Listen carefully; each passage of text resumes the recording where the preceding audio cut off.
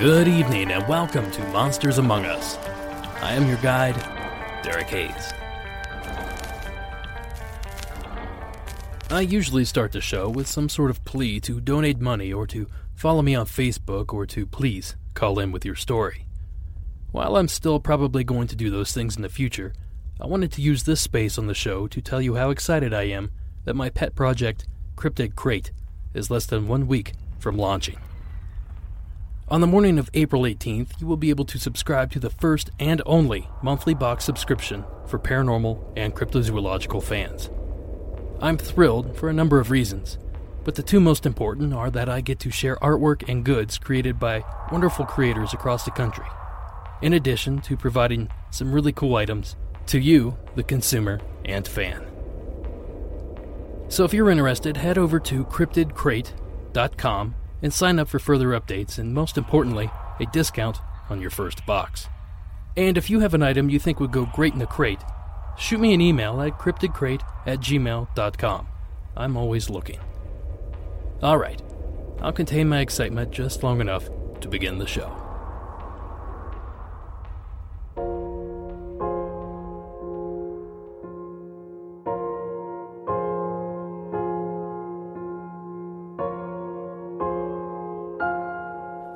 Anyone that's listened to more than a few episodes of this show will quickly realize I reference the road quite often. It's not due to any obsession or fascination, nothing like that, though I do have a soft spot for travel. No, it's much more simple than that. You see, in order to have an encounter with a strange creature or being, you need a certain set of elements. You need a witness. Without a witness, nothing can be seen nor reported. You also need a subject. A monster, if you will. So when you combine these two necessities, you quickly realize you have narrowed down the possible location something like this can even happen. Assuming said creature is a flesh and blood animal, that entity needs the three necessities: food, water, and shelter. So chances are good that you won't see it in a Burger King parking lot or in a suburban backyard. You're going to see it where population meets habitat, and the road is just such a place. A road can carve its way through the gnarliest of lands, bringing with it countless numbers of people, exposing these swatches of darkened forest and stretches of desolate desert to watchful eyes, if only for a fleeting moment. So it's no surprise that a large percentage of these stories I receive are delivered from the road. Our first call of the evening seems to be one of these perfect moments, timed just right for the cruiser and the creature to convene in a single fateful moment. This is Kevin's encounter.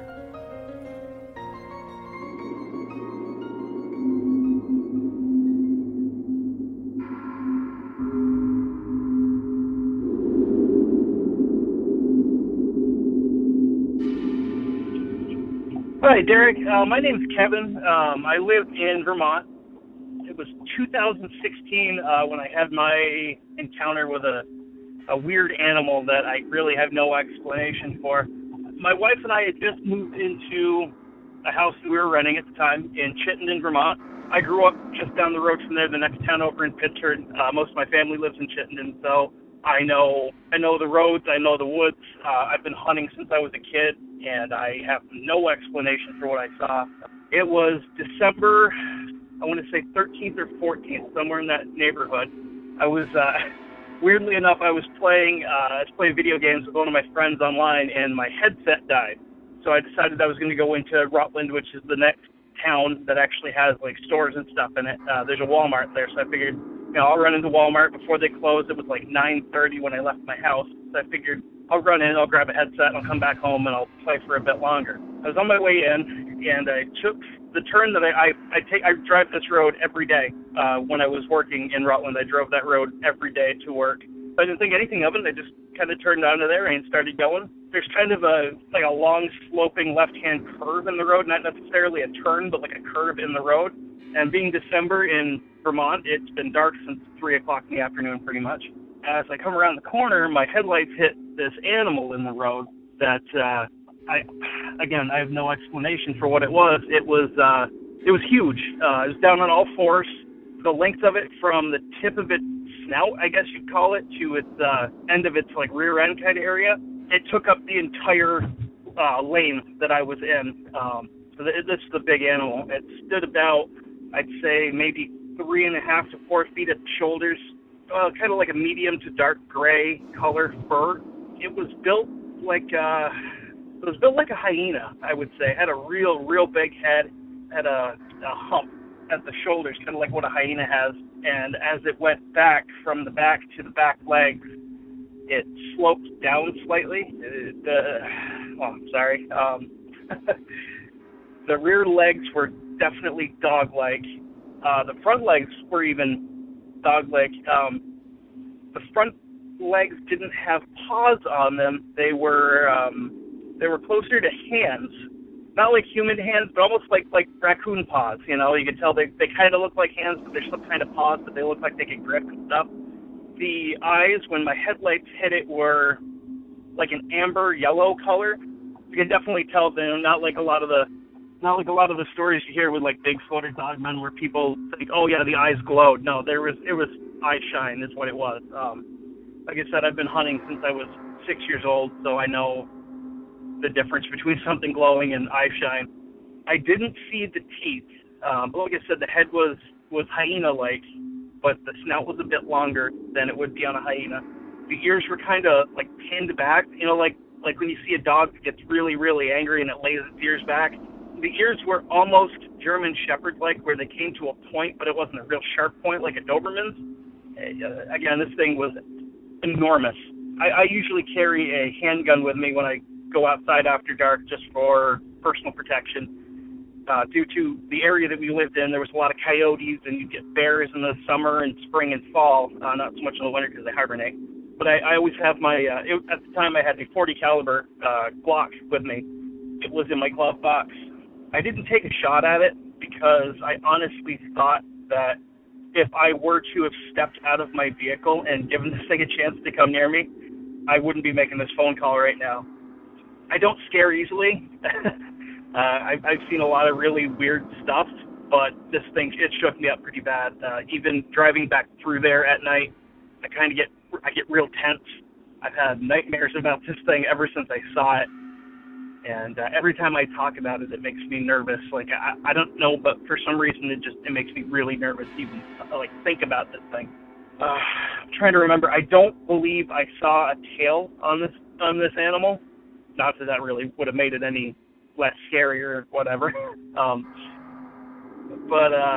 Yeah, I just figured I'd call and see if maybe you could use this story on your show, and also just to try to get it off my chest. I've only talked to a couple of people about it. My wife knows about it. She obviously knows because I was very shaken up when I came home, and I told her about everything. I told my aunt, who lives just up the road from where we used to live in Chittenden, and she's actually seen this thing too on her back lawn. She didn't get as close a look at it as I did, but she definitely had seen it. Love the show. Keep up the good work. I discovered you by listening to Into the Fray, and since then I've gone back and listened to all the old episodes, and you've jumped into the top 2 of podcasts that I look forward to download. I check every day to see when it's coming out because I've only been listening for a little bit, but just wanted to call and share my story. Thanks.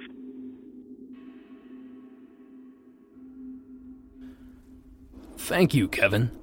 Of the hundreds of calls I've received over the past year, this one nears the top in spookiness. As I listened to the call over and over, several logical explanations filled my head. It could possibly be a strange-looking moose, a very large dog, or a mangy bear, or even an escaped hyena. But as I listened to the descriptions Kevin gave, I began to question those theories. None explained the hands. None explained the size, and none explained the fact that Kevin claims to be an experienced outdoorsman, yet he was unable to identify the creature. So that got me thinking of paranormal explanations, and two stories came to mind. The first being the Dogman. I know I've spoke of the Dogman in past episodes, but for those unfamiliar, the Dogman is a 7 to 8 foot tall, hair-covered creature that's said to stand upright and resemble the typical Hollywood werewolf. Although it's usually reported to be upright, there have been many reports of the beast moving on all fours as well. There are a few hotspots for these supposed creatures, Wisconsin and Michigan being the most popular. Of course, with a case like this, I'm prone to do a little research.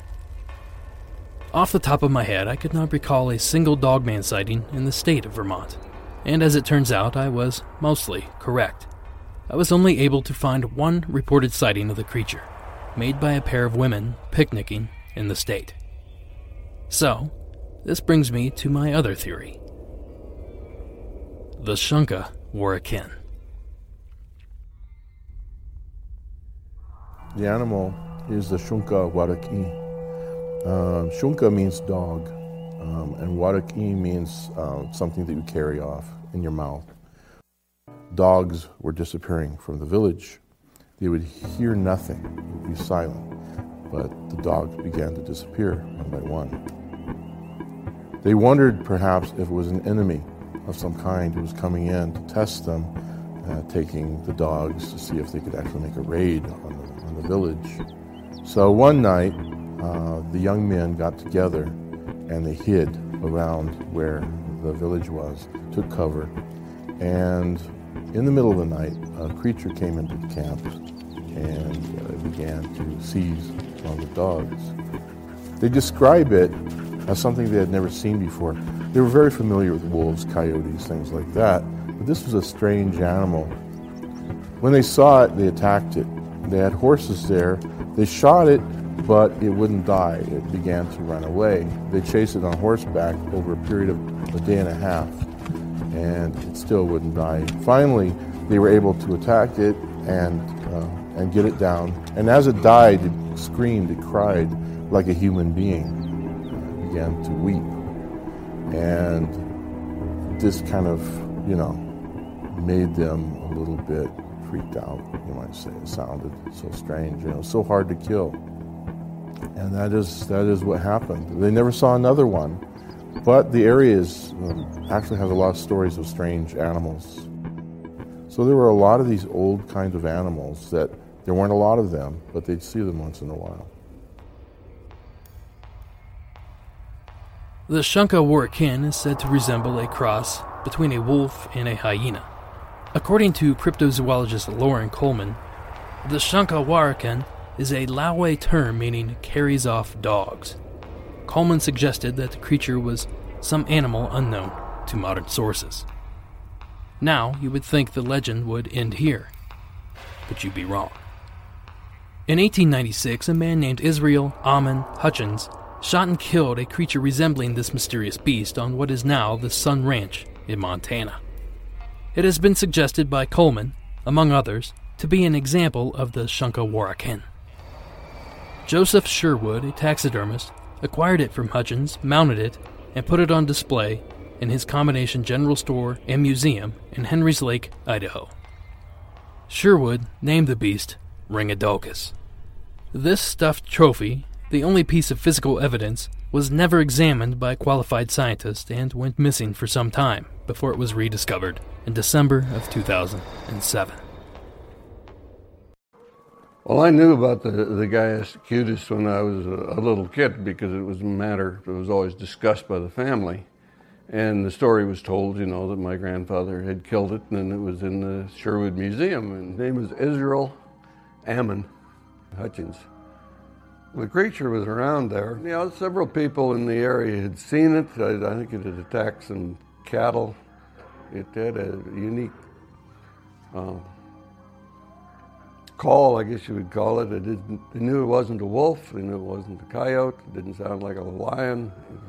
It was a screech on its own. It was pretty spooky sort of a sound. The hindquarters looked more like a hyena. The head is more hyena.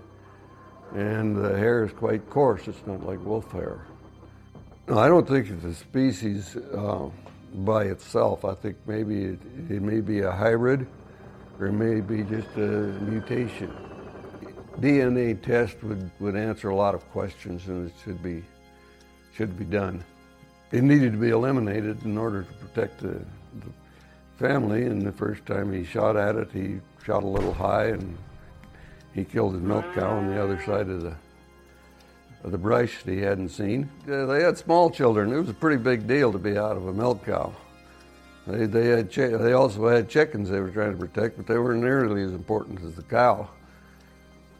I imagine they ate the cow after it was killed, but shortly thereafter, early in the morning, they heard it out there, and he opened the door just a crack and got a good shot at it and brought the thing down. Sherwood probably heard about it and came over. And they made the deal. He brought him a milk cow, and he can have this thing to mount. Sherwood mounted it and did a good job. And that way it's left for posterity to see. The museum itself was in an old building, and the Sherwood family had grown old and gone on to more generations that had no interest in it and were not living in the area, so it was all closed down and ultimately disappeared somewhere. There was an article in the Bozeman Chronicle,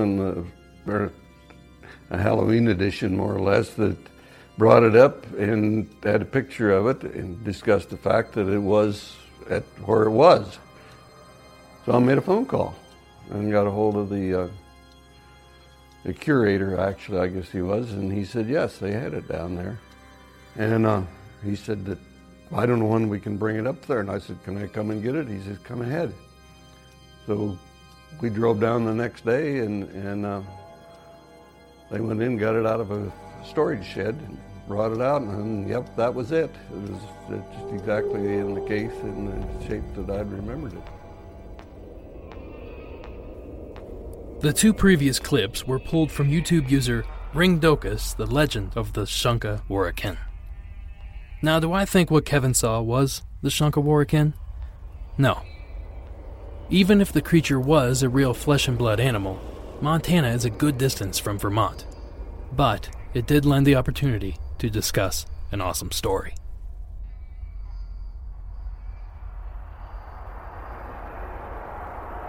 Interesting enough, I received a second submission this week detailing an encounter eerily similar to Kevin's. This one taking place in the deserts of the Southwest. Here is Carrie's submission. I should add that Carrie is a man. His name is spelled C-A-R-Y.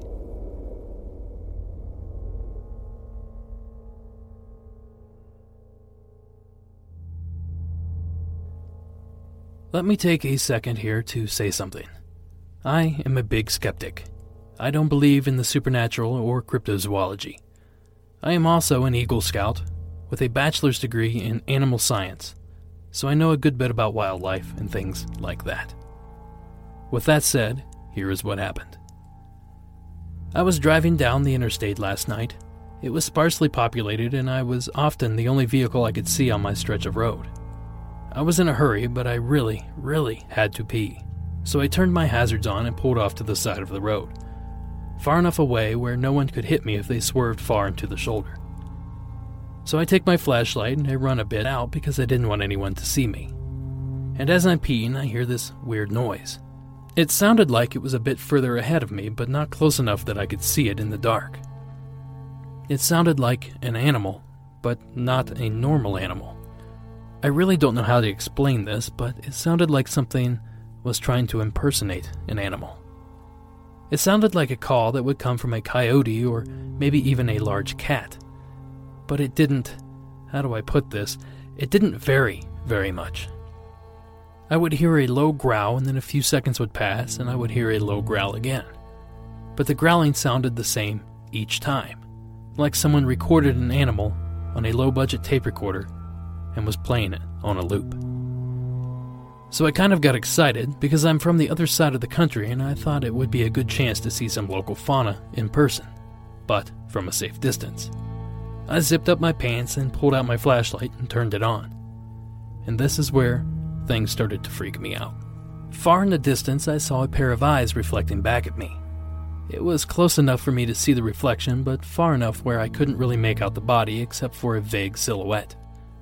The eyes were up way too high, though. Like, I don't think an animal out there could stand that high unless it was on a rock, but the terrain seemed fairly flat. Then I noticed something else. The outline of whatever it was really odd. It looked like it was standing on all fours, but in a weird way. Like its front legs seemed like they were kinked unnaturally, which made whatever it was appear to be lower in the front. And I'm not totally sure, but from the outline, this thing didn't look like it had hair. Or if it did, it didn't have very much.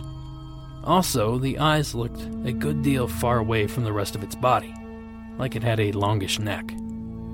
So I stand there for a moment, and while I have the light on, it's silent. Then I start hearing a repetitive low growl, and the eyes start slightly bobbing like whatever I saw was moving. I realized that it was headed towards me. I wanted to keep the light on it longer to see if I could shine a bit more light on it to see what it was, but I suddenly started to feel really uneasy, like my fight or flight sense was turned up to 11. And it might have been because I was so far away, but I could still hear the growl and I could hear the footsteps. But like I said, it was probably too far away. Anyway, I didn't want to run, but I started backing away with my light still on it. Suddenly, I didn't want to see what it was, but I also didn't want to turn my back to it. After backing away at a brisk speed, I eventually turned around and quickly jogged back to my truck, threw it in gear, and took off. I could still hear the growling until I got to my vehicle. Thanks for your time. I hope to hear back from you. Sincerely, Carrie.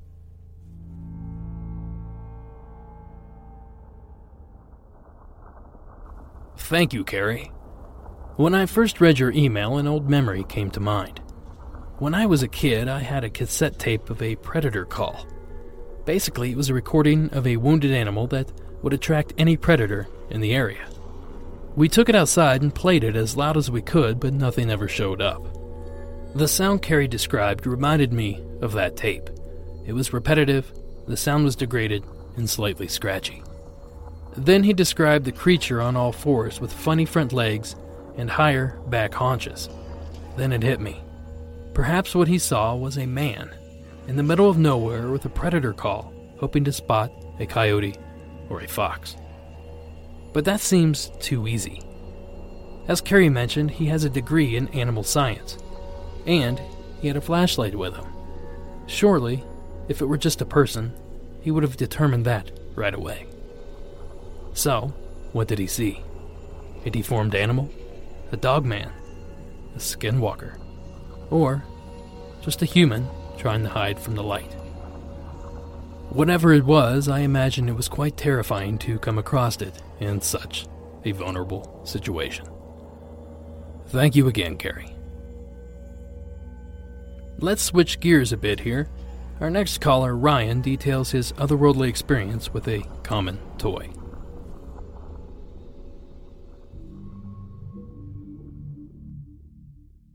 Hi, Derek. My name is Ryan. I'm from Long Island, New York, and I just recently started listening to your podcast. I think it's great, and I figured I'd share my story. This was about the time I was maybe 10, 12 years old, and my best friend at the time, he just recently moved into a new house. So we went there, we were checking it out. Parents were downstairs doing whatever. So me and him were going around exploring the house. We go upstairs all the way into the attic/bedroom, I guess, which later turned out to be his bedroom. So we're looking around, we're exploring everything, and we find this crawl space. Now, it's not hidden, but it's also not obvious that it's there. So, being the bright kids we are, we decide to go in and check it out. So we grab a little flashlight, we go in, and we start looking around. Now, it's not a tiny crawl space, so we could both fit in single file. So we look in, it's completely empty, but we find this weird, like almost cloth bag. So we pull it out, we open it up, and just immediately after that, get this kind of uneasy feeling. Just, I don't know how to explain it. It just felt like something was off, something was wrong. So we open it up, and there's this really old children's book. I can't even tell you how old it was, but it was really creepy. Just, it looked like one of those old document papers, like the paper was worn, like almost waterlogged or whatever. It really creeped us out. Okay, we start flipping through the pages and everything, and we get this very strong feeling again, just like of unease. All right, it really started to freak us out. So we threw it back in the bag, threw it back in the crawl space, ran downstairs, and we really didn't stay in there anymore. So about maybe a month or two afterwards, my friend finally moves into the house. Right? So we're hanging out in there, and his birthday came up. He got one of these like interactive R2-D2 things. Right? The new Star Wars movie just came out, so they started releasing all these new toys. So he got one for his birthday, and we were just pumped to use it. So we're using it all over. We're using it all over the house. It would like roam around. It would make weird noises. It was cool. So we decided to use it in his room, and it had this one mode. It was motion mode. You put it on, it senses motion in the room. If you start walking around, it'll lock onto you and almost like follow you, which was cool. You walk straight, it would follow you. You turn around, it would go with you. So we do that. We're hanging out for that for a little bit. We turn it off, and we're just kind of chilling out. All of a sudden, it starts turning on again, and the motion game is on. So it starts looking around, seeing what's going on, and it almost locks onto something on the other side of the room. So it starts moving over there on its own. Mind you, me and my friend are just sitting on his couch watching TV right now. So it starts moving around. Right? It's following this weird pattern. It's going forward, it's going left, it's zigzagging, and it's moving just like if it was following one of us. All of a sudden, it starts moving. It stops right at that crawl space. Right? The head of the R2-D2 turned at the crawl space, and it started making this weird, almost screaming sound, like almost a mechanical scream, and then just shuts off. Me and my friend look at each other, and we just bolt down the stairs. Like, we were freaked out. After that, we went back upstairs, finally mustered up the courage to get back up there, and we find the R2, like, on the other side of the room, away from the crawl space, just kind of sitting there. We didn't touch it. As soon as we saw that happen, we ran downstairs. So to this day, I have no idea how it got there. I mean, his parents weren't home. It was just me and him. So nobody could have moved it. So that really freaked me out even more. So time goes by. We kind of stopped playing with that thing because it just gave us the creeps after that. So one day, we're, again, sitting in his room, and we decided to play with it again. You know, for old time's sake, get over our fears, whatever. So we break it out. We're doing the same thing. We're just kind of playing with it. And again, it just starts following this weird path. It's on motion mode. It's not following either of us. And it's just walking around the room. I don't know how it's doing this. Because if you leave it alone on motion mode and it doesn't sense any motion, it's going to just stand there or make noises or turn off. I don't remember what it did. But it didn't just walk around. But it was following something. Like, it kept looking around. It would turn its head, follow it, turn its head, follow it. And again, we started getting this really creepy, uneasy feeling. And then the same thing happens again. It goes to the crawl space, looks at it, and just starts making that strange noise. And the noise wasn't any of the settings on there. It wasn't any of the movie R2-D2 sounds. It was just a weird, strange, like, mechanical scream. The only thing I can really compare it to is that scene in The Matrix when Neo takes the pill and it starts making those computer noises, if you know what I mean. It was not exactly like that, but kinda. So again, we freak out. We turn off. We turn the thing off, and we just get the hell out of there. And after that, we never really touched the damn thing, or at least I didn't. So time goes on. We're still hanging out, and after a while, my friend started getting into all these weird stuff. Like, he would play with the Ouija board a lot. He started doing like spells and witchcraft stuff. He got into all that weird stuff, and it just really freaked me out. I don't know if he just always liked that, or after that experience he just started doing stuff like that, but that always freaked me out. And after those experiences, I never wanted to stay at his house again. So yeah, that's my story. Again, I really enjoy the podcast, and just keep up all the great work. Thanks. Bye.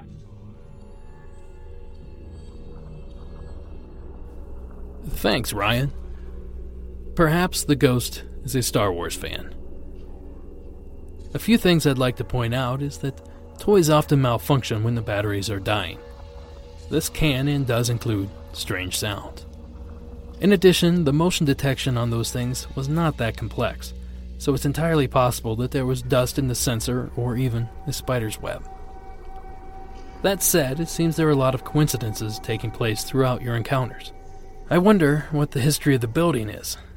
If we discover there was a child's death that occurred in the building, that may change the way we look at R2-D2's strange behavior. Thanks again for calling in. To close out this episode, let's revisit the local monster segment. Tonight we explore the White River monster of the White River near Newport, Arkansas. The beast is said to be huge and once even overturned a boat. The following segment from Animal Planet's Lost Tapes featuring cryptozoologist Lauren Coleman and Bill Rebsamen.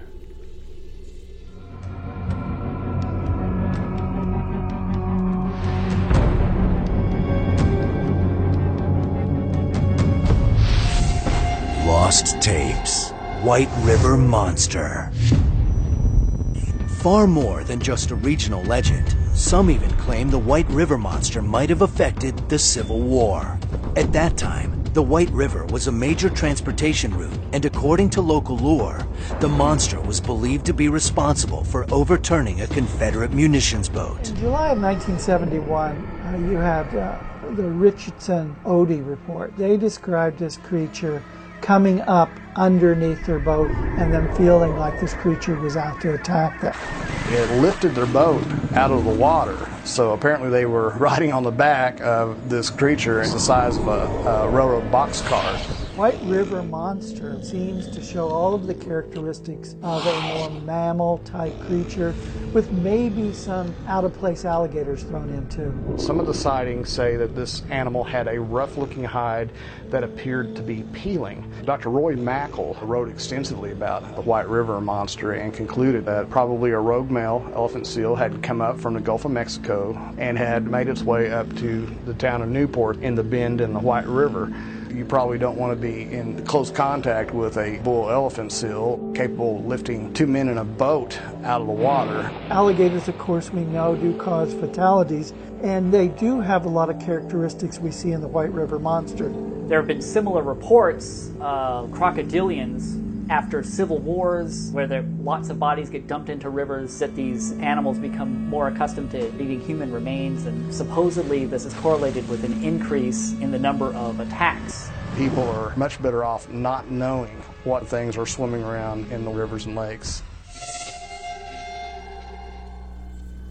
And that'll do it for this episode. But before I take off, I want to thank a few more generous people that have recently donated. Alana D., Dana M., and Haley D. Thank you all for your support. Follow the show on Facebook, Instagram, and Twitter. And while you're at it, be sure to subscribe to the show on iTunes and Stitcher. A nice rate and review would also be nice. If you have a story to share, call the hotline at 1-888-608-NIGHT. That's 1-888-608-6444. Or visit the website for more details. That address is monstersamonguspodcast.com. Music from tonight's episode was provided by Mayu and Nature World 1986. Thank you all for listening, and until next week.